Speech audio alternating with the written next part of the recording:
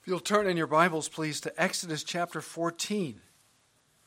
Exodus chapter 14. And I'd like to read the first 14 verses, and then we'll be looking this morning at verses 13 and 14. But Exodus chapter 14, and then we'll be looking at verses 13 and 14. God's holy, inspired, inerrant, infallible, and unchanging word.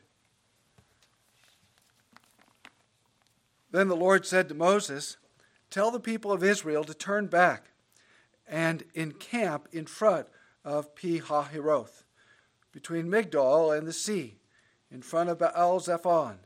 You shall encamp facing it by the sea. For Pharaoh will say of the people of Israel, they are wandering in the land. The wilderness has shut them in, and I will harden Pharaoh's heart, and he will pursue them. And I will get glory over Pharaoh and all his host. And the Egyptians shall know that I am the Lord." And they did so. When the king of Egypt was told that the people had fled, the mind of Pharaoh and his servants was changed toward the people. And they said, "What is this we have done, that we have let Israel go from serving us?" So he made ready his chariot, and took his army with him, and took 600 chosen chariots, and all the other chariots of Egypt, with officers over all of them. And the Lord hardened the heart of Pharaoh, king of Egypt, and he pursued the people of Israel, while the people of Israel were going out defiantly. The Egyptians pursued them, all Pharaoh's horses and chariots, and his horsemen, and his army, and overtook them, and encamped by the sea, by Pi-hahiroth, in front of Baal-zephon. When Pharaoh drew near, the people of Israel lifted up their eyes, and behold, the Egyptians were marching after them, and they feared greatly. And the people of Israel cried out to the Lord. They said to Moses, "Is it because there are no graves in Egypt that you have taken us away to die in the wilderness? What have you done to us in bringing us out of Egypt? Is it not this? Is this not what we said to you in Egypt? Leave us alone that we may serve the Egyptians, for it would be better for us to serve the Egyptians than to die in the wilderness." And Moses said to the people, "Fear not, stand firm, and see the salvation of the Lord, which he will work for you today. For the Egyptians whom you see today, you shall never see again. The Lord will fight for you, and you have only to be silent." Thus far the reading of God's word. May he bless this word, may he write it on our hearts, and give us true faith to believe it.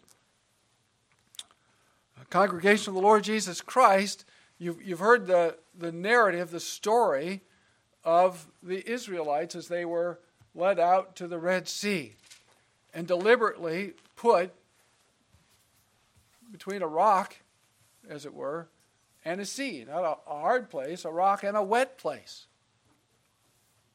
And here comes Pharaoh, of whom Scripture says, and it uses the covenant name of God, Yahweh, which is why I call this passage "Salvation is from Yahweh," because that's literally what the text says in Hebrew.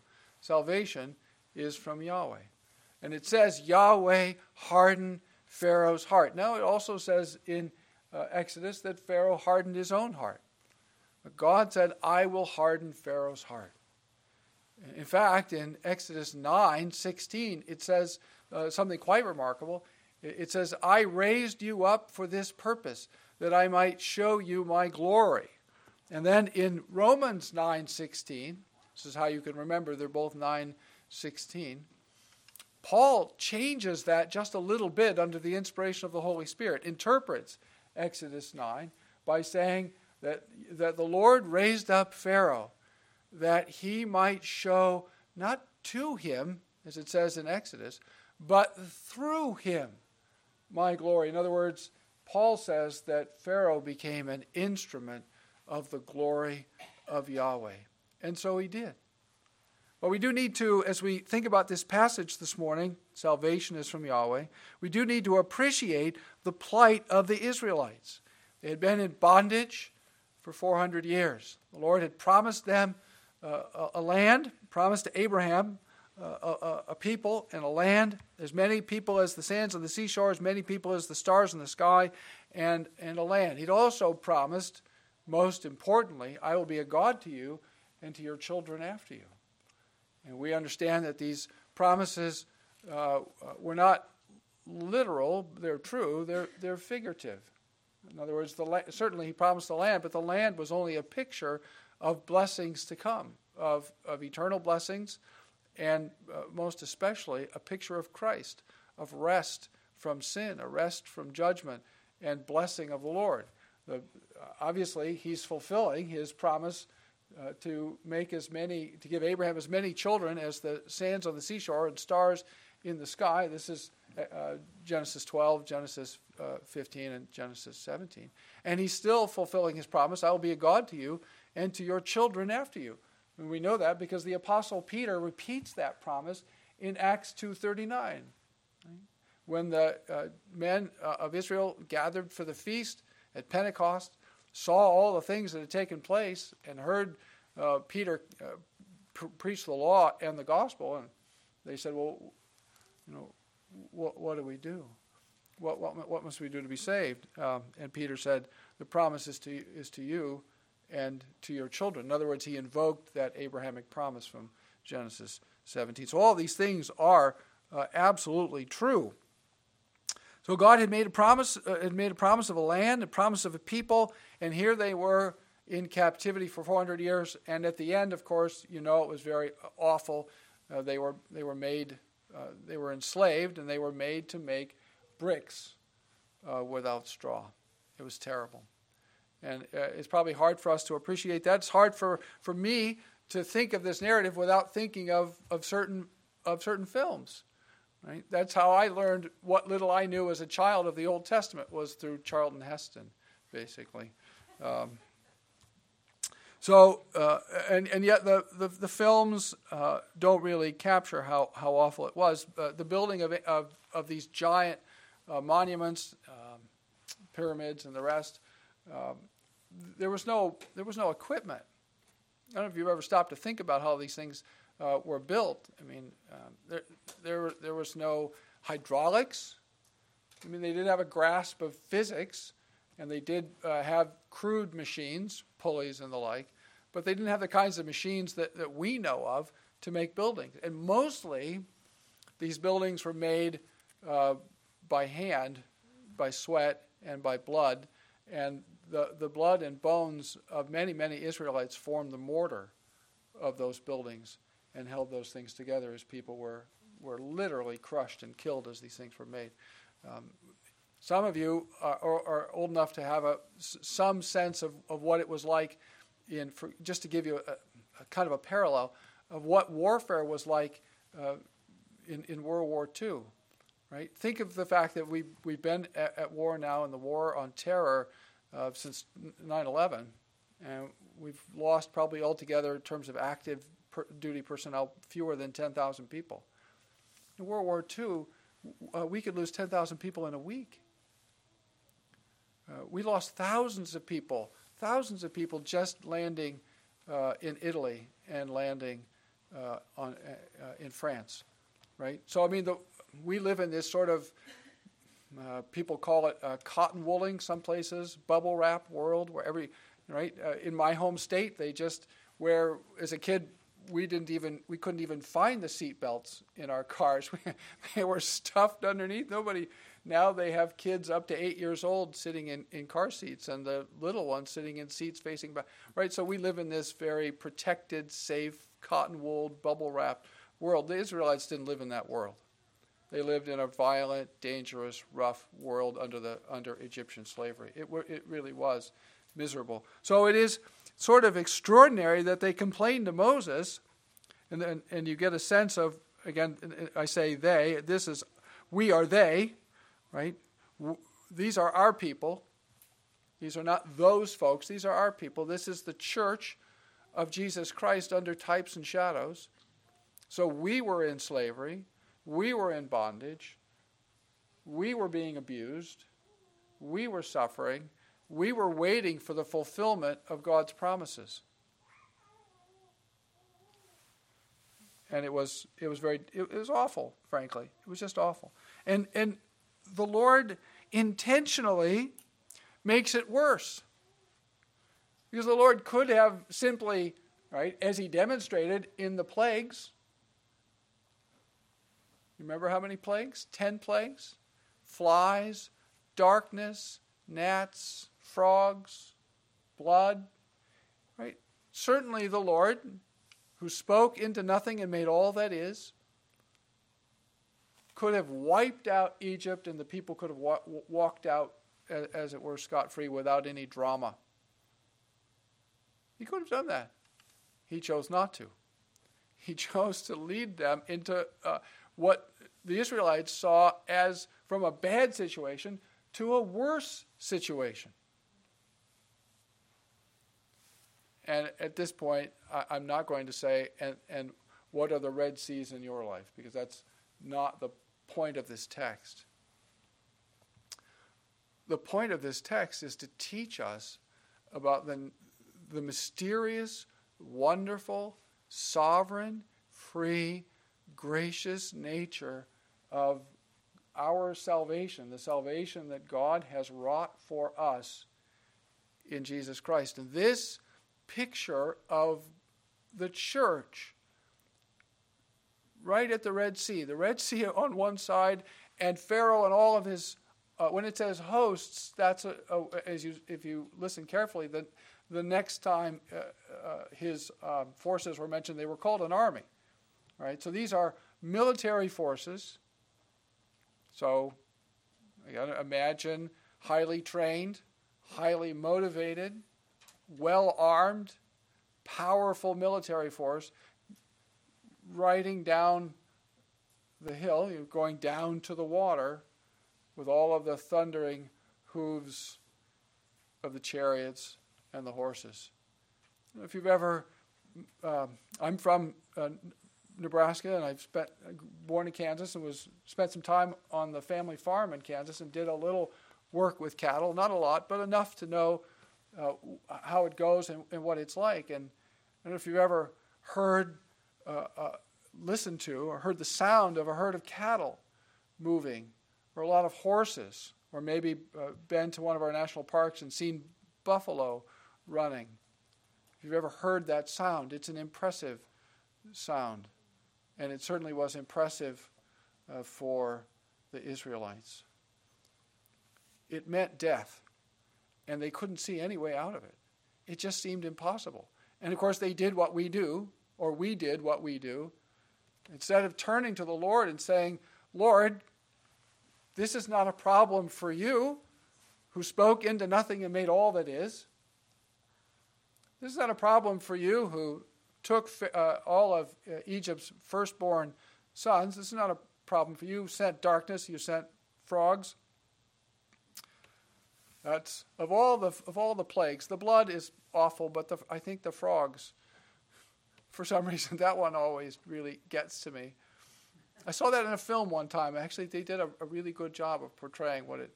I don't recommend the film, but that scene in the film was actually terrifying. I don't mind frogs a lot, but being surrounded by them is not something I've ever. You sent frogs, and you sent darkness, and you sent death. This is not a problem for you. We trust you to take care of this. This is not how we responded. How did we respond? We responded by complaining about the Lord to Moses and criticizing Moses. Moses, you jerk, is what they said. Why didn't you? Right? And what were they doing all the time in Egypt? What were we doing all the time in Egypt? Complaining about how terrible the conditions were.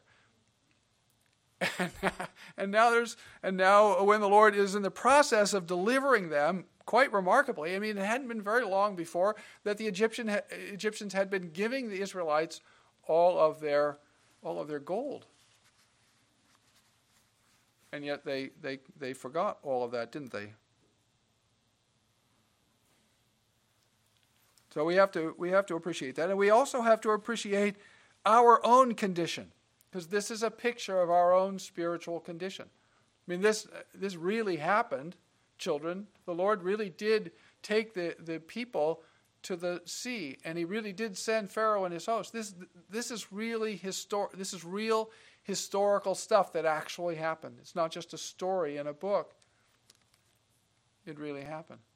But it's also a picture of where we are spiritually apart from the saving grace of God. If we're outside of the saving grace of God, if God hasn't opened your eyes and softened your heart and given you new life and true faith, you're in this condition.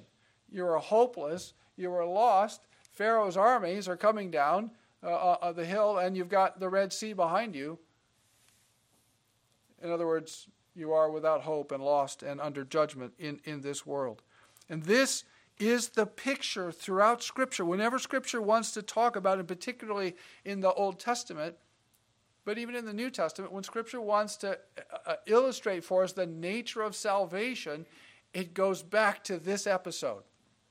That's why it's so important to think about this episode and understand the message of this episode.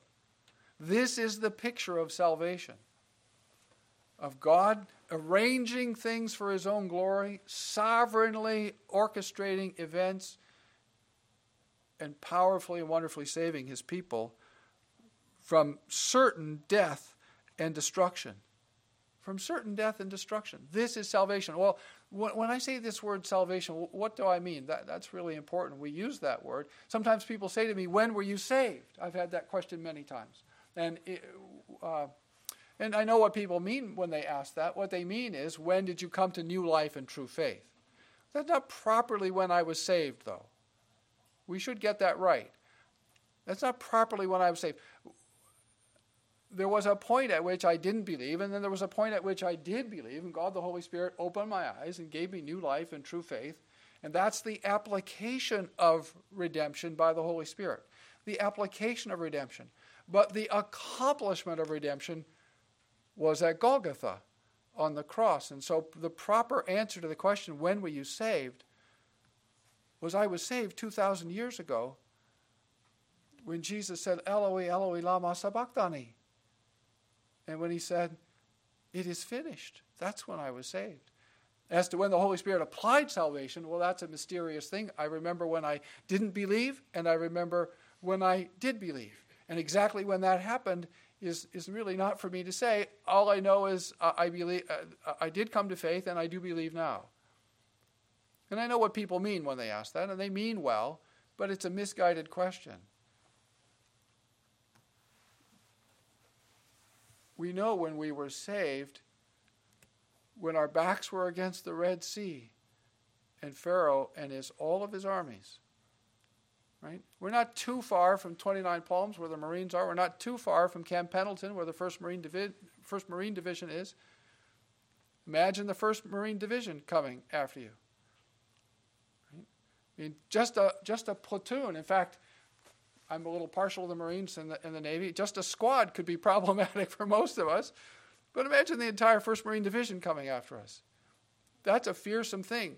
Very few nations in this world want to face the 1st Marine Division, because those boys like to fight, and they're trained to be effective. Nobody really wants to get crosswise with the 1st Marine Division. They just don't.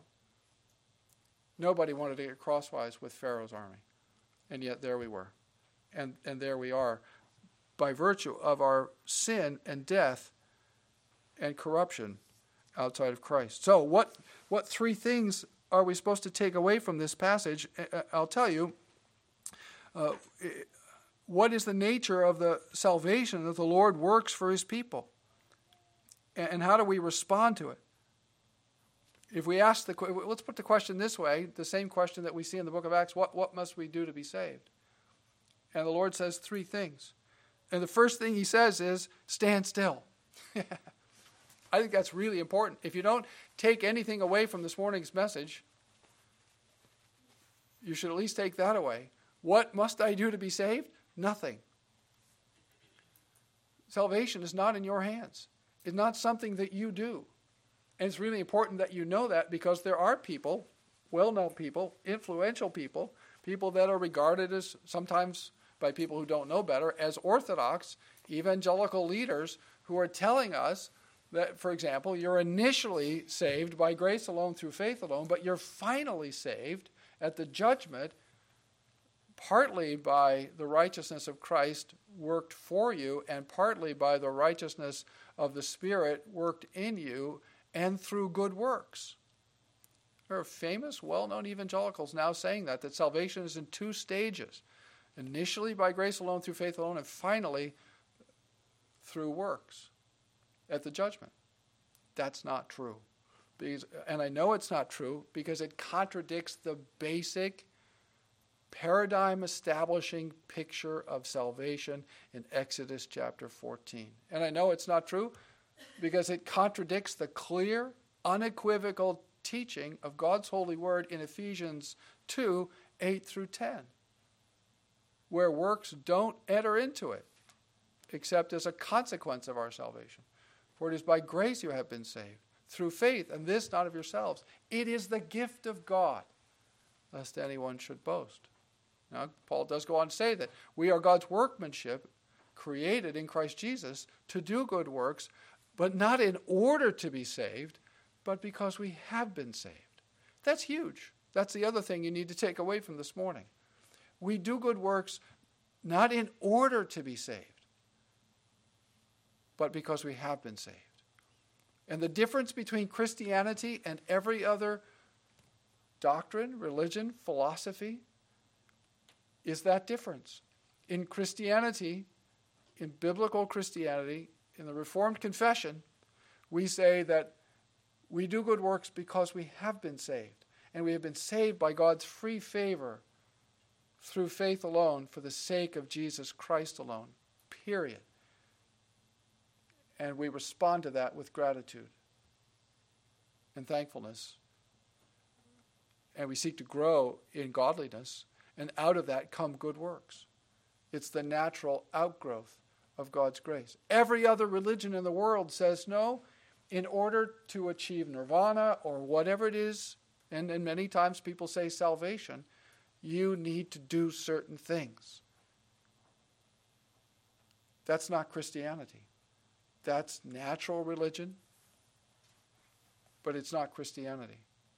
And it's not Exodus 14. The first thing that Yahweh says through Moses, right? Look at your Bibles in Exodus 14:13. And Moses said to the people, fear not, stand firm, and see the salvation of Yahweh. Right? And what is salvation? It's deliverance from judgment, deliverance from condemnation. It's righteousness, and it's sanctification. It's the whole ball of wax, as Grandpa used to say. The whole shooting match. This is a comprehensive term, salvation. Deliverance from judgment and deliverance into blessedness with God. Deliverance from judgment and deliverance into blessedness with God. Stand firm and see the salvation of Yahweh. And look at the next clause. Which He will work for you today. What's the verb? To work. We'll diagram a sentence here. The verb in that clause is to work. Who's the subject of the verb? It's just like school. Isn't that terrible? The subject of the verb is He. It's a pronoun. For whom does He stand? It stands for God, which Yahweh, which God will work for you, not which Yahweh and we will work. That's called synergism. Synergy is great in politics and economics and civil life and cultural life. It's terrible in theology. It's terrible in Christian teaching. There's no synergy. There's only monergy. One working. In salvation, God works. God saves. God justifies. God sanctifies. And we respond. Salvation is by grace, by favor. through faith. And this not of yourselves. The whole thing not of yourselves. It is the gift of God, lest anyone should boast. In other words, if we had any part in it, in accomplishing it, we could boast. Well, I did my part. And Moses, the Lord just said to us through Moses, no, you didn't do your part. Your only part is to stand still and be quiet. Look at, and we'll come back to the last part in verse 13, but look at verse 14. The second thing you have to know is that, what must I do to be saved? Right? First is to be quiet, or to be stand still. Second thing in verse 14, Yahweh, it says, will fight for you. Right? Again, Yahweh is the subject of the verb. Fight is the verb. Yahweh fights, not Yahweh and we fight. Yahweh fights for us, in our place, to our advantage. Salvation is something that Yahweh is accomplishing. We can't destroy the Egyptians. We can't do anything with the Red Sea. Yahweh has to part the Red Sea. The whole point, he put them in this terrible, untenable situation to demonstrate to them and to us, listen, you people are hopeless and helpless, and the only way you'll ever be delivered from sin and death and condemnation is if I do it for you. Take note. Nota bene. Pay attention. That's why this story is here. He arranged this episode so that you would understand. Do you understand that? That's how much God loved you. He arranged this whole episode so that you would understand the nature of your salvation. It really happened. It's not just a story. It really happened. But Peter tells us that God arranged all these episodes so that we would understand the nature of salvation. That God the Son had to become incarnate and accomplish salvation for us. Not even in us. One of the differences between the medieval church and the Roman church on the one hand, and the Protestants on the other, is the difference between in and for. In the medieval church, they said God is accomplishing salvation in you and with your cooperation. And in the Protestant Reformation, we said, no, God has accomplished salvation for us, and he freely gives it to us. That's huge. Again, that's one of those things you should take away, the difference between in and for. Christ accomplished salvation for us, and he gives it to us freely. Yahweh will fight for you. And again, you have only to be silent. And here I hear my grandmother, who was a farmer's wife in southwestern Kansas, just in a little town, actually not in town, but out of town, a little bit south of Dodge, down by Dodge City. And sometimes Grandma would turn and she'd say, be still. Which she needed to say a lot to me. we didn't know about ADHD in 1967, but Grandma knew intuitively, be still. This is what Yahweh just said to us. Be still. I'm going to save you in the most remarkable and unexpected way. I'm going to part the Red Sea, and you're going to go through on dry ground. What an extraordinary thing.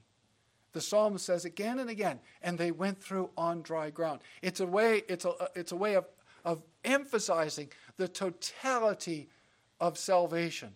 God totally saved us such that we went through the Red Sea on dry ground. In other words, it was never in doubt. Our salvation was never in doubt. He delivered us completely and utterly by his sovereign power and grace. And then there's just one last thing. We'll go back to the last part in verse 13. The Egyptians whom you see today, you shall never see again. What an extraordinary thing to say. All these armies that are coming down the hill, of whom you're, in a sense, from a human point of view, justly terrified, I'm going to take care of them. Don't worry. That's what the Lord has done to your sins and to judgment and to condemnation.